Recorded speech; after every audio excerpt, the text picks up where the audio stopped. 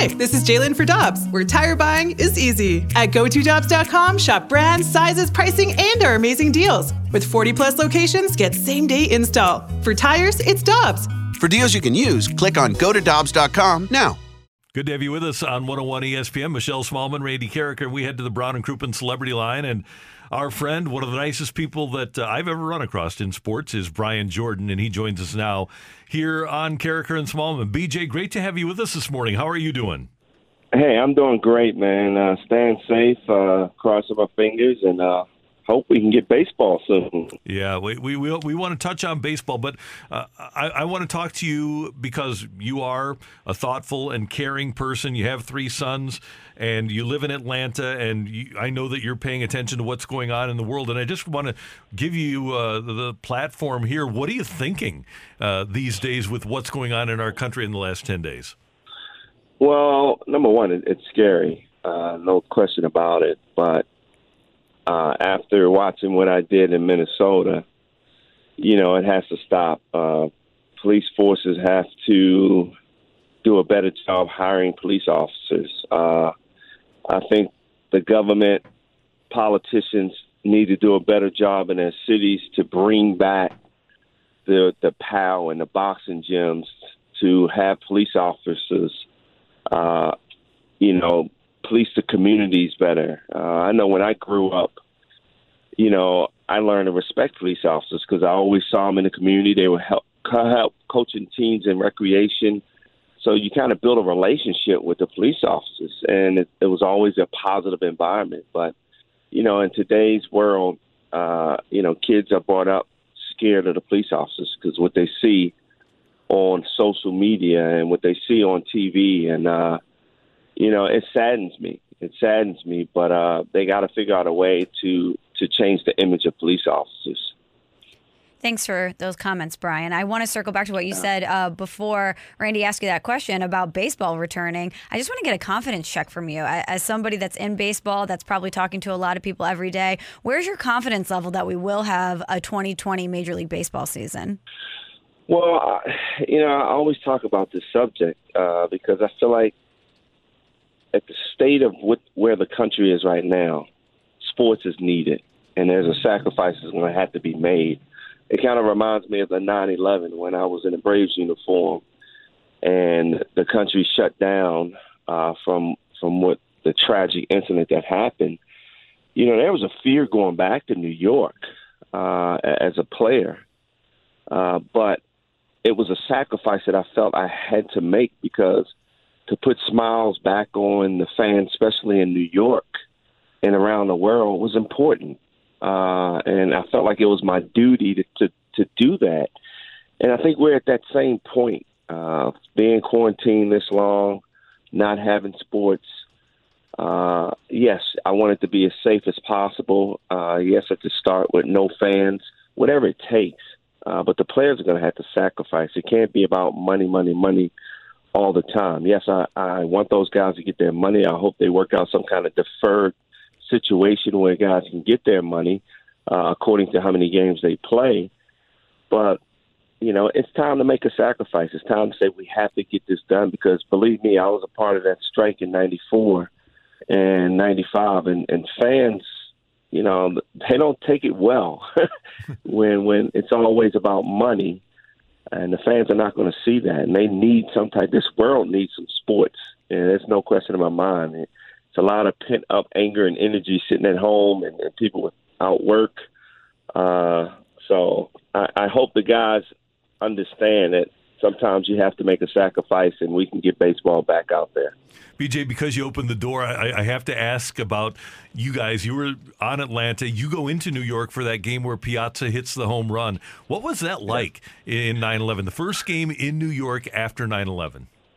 That was the only game I didn't mind losing that way because, to do it in New York and see Piazza hit that game-winning home run, it was so loud, but you could see the joy and fans crying to be a part of New York. It was an awesome feeling, It was almost like it was meant to happen. Brian, speaking of home runs, one of the reasons we wanted to have you on the show today is to talk about Long Gone Summer, the documentary that's coming out for ESPN about the home run chase between McGwire and Sosa. And as a teammate of McGwire, you obviously have a great perspective for that. But when I was doing some reading last night, I came across some comments that you made in '99, kind of expressing some frustrations about the state of the team at that time.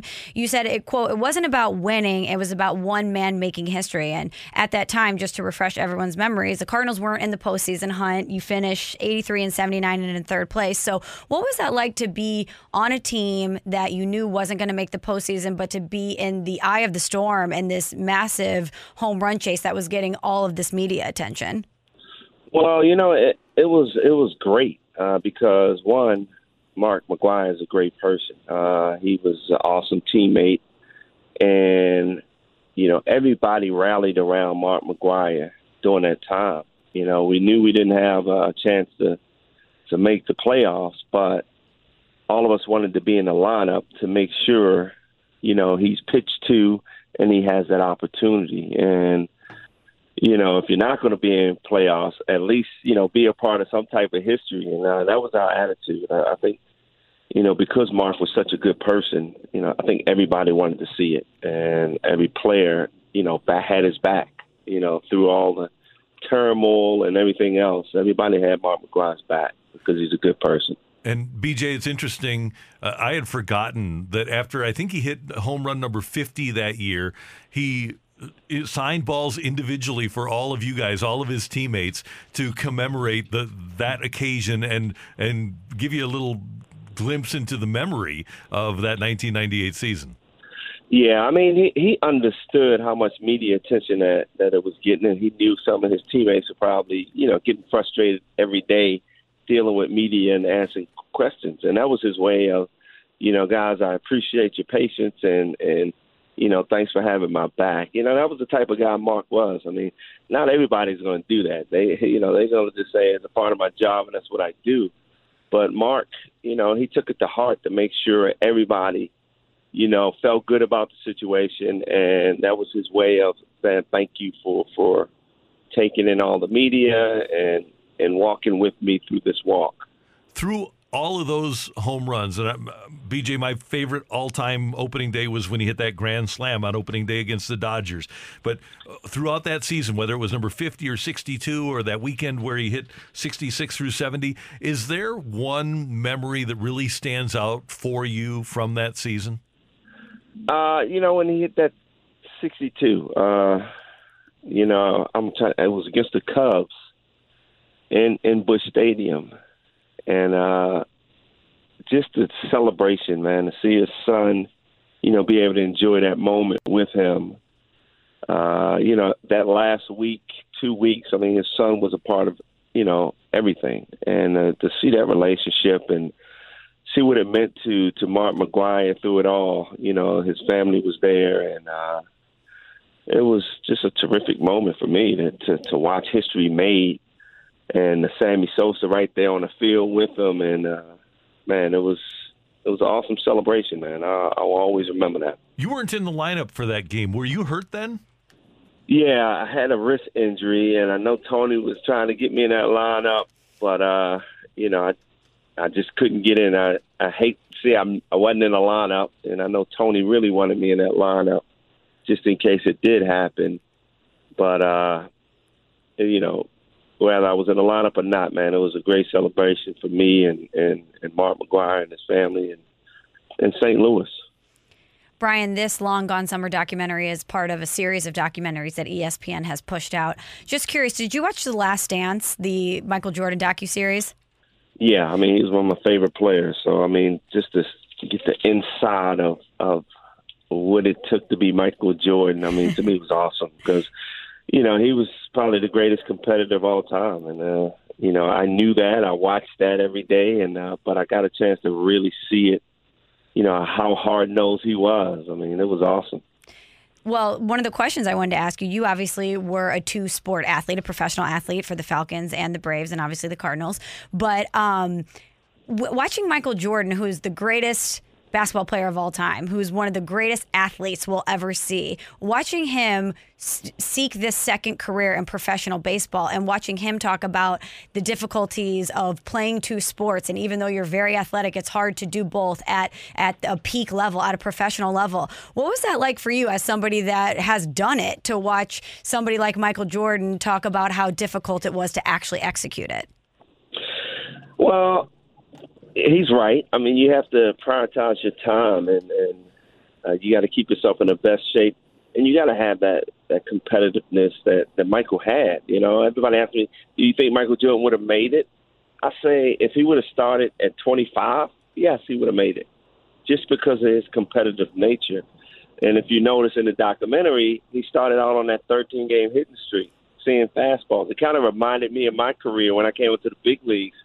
I was seeing fastballs, and I got off to a hot start, and all of a sudden that wrinkle came. Doug Drabeck struck me out 4 times on ESPN, and it was like, whoa. It kind of reminds me of how hard I worked on hitting that curveball, and next thing you know, it became my favorite pitch.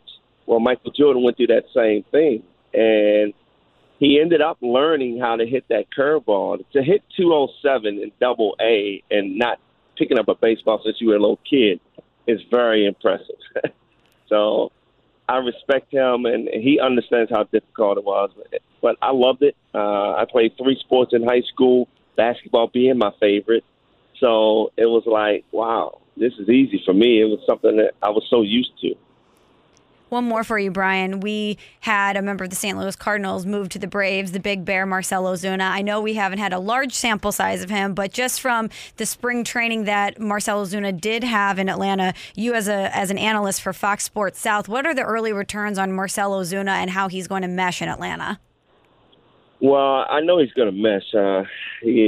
He just has that personality, and the one thing I know is we got a lot of personality on Atlanta's ball club with Acuna and Albies at second base and Swanson.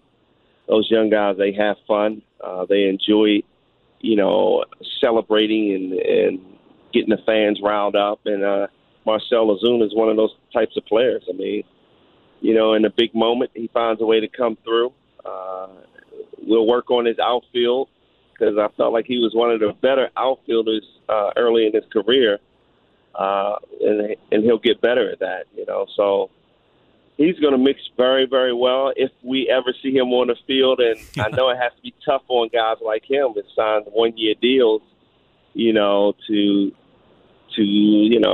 have that 1 year and not be able to play the game. It's got to be frustrating. So, hopefully we'll see him on the field, and the last time we had a shortened season, the Braves ended up winning the World Championship in '95. Right. So, maybe it's a repeat after St. Louis whooped them, upset them in the playoffs this year.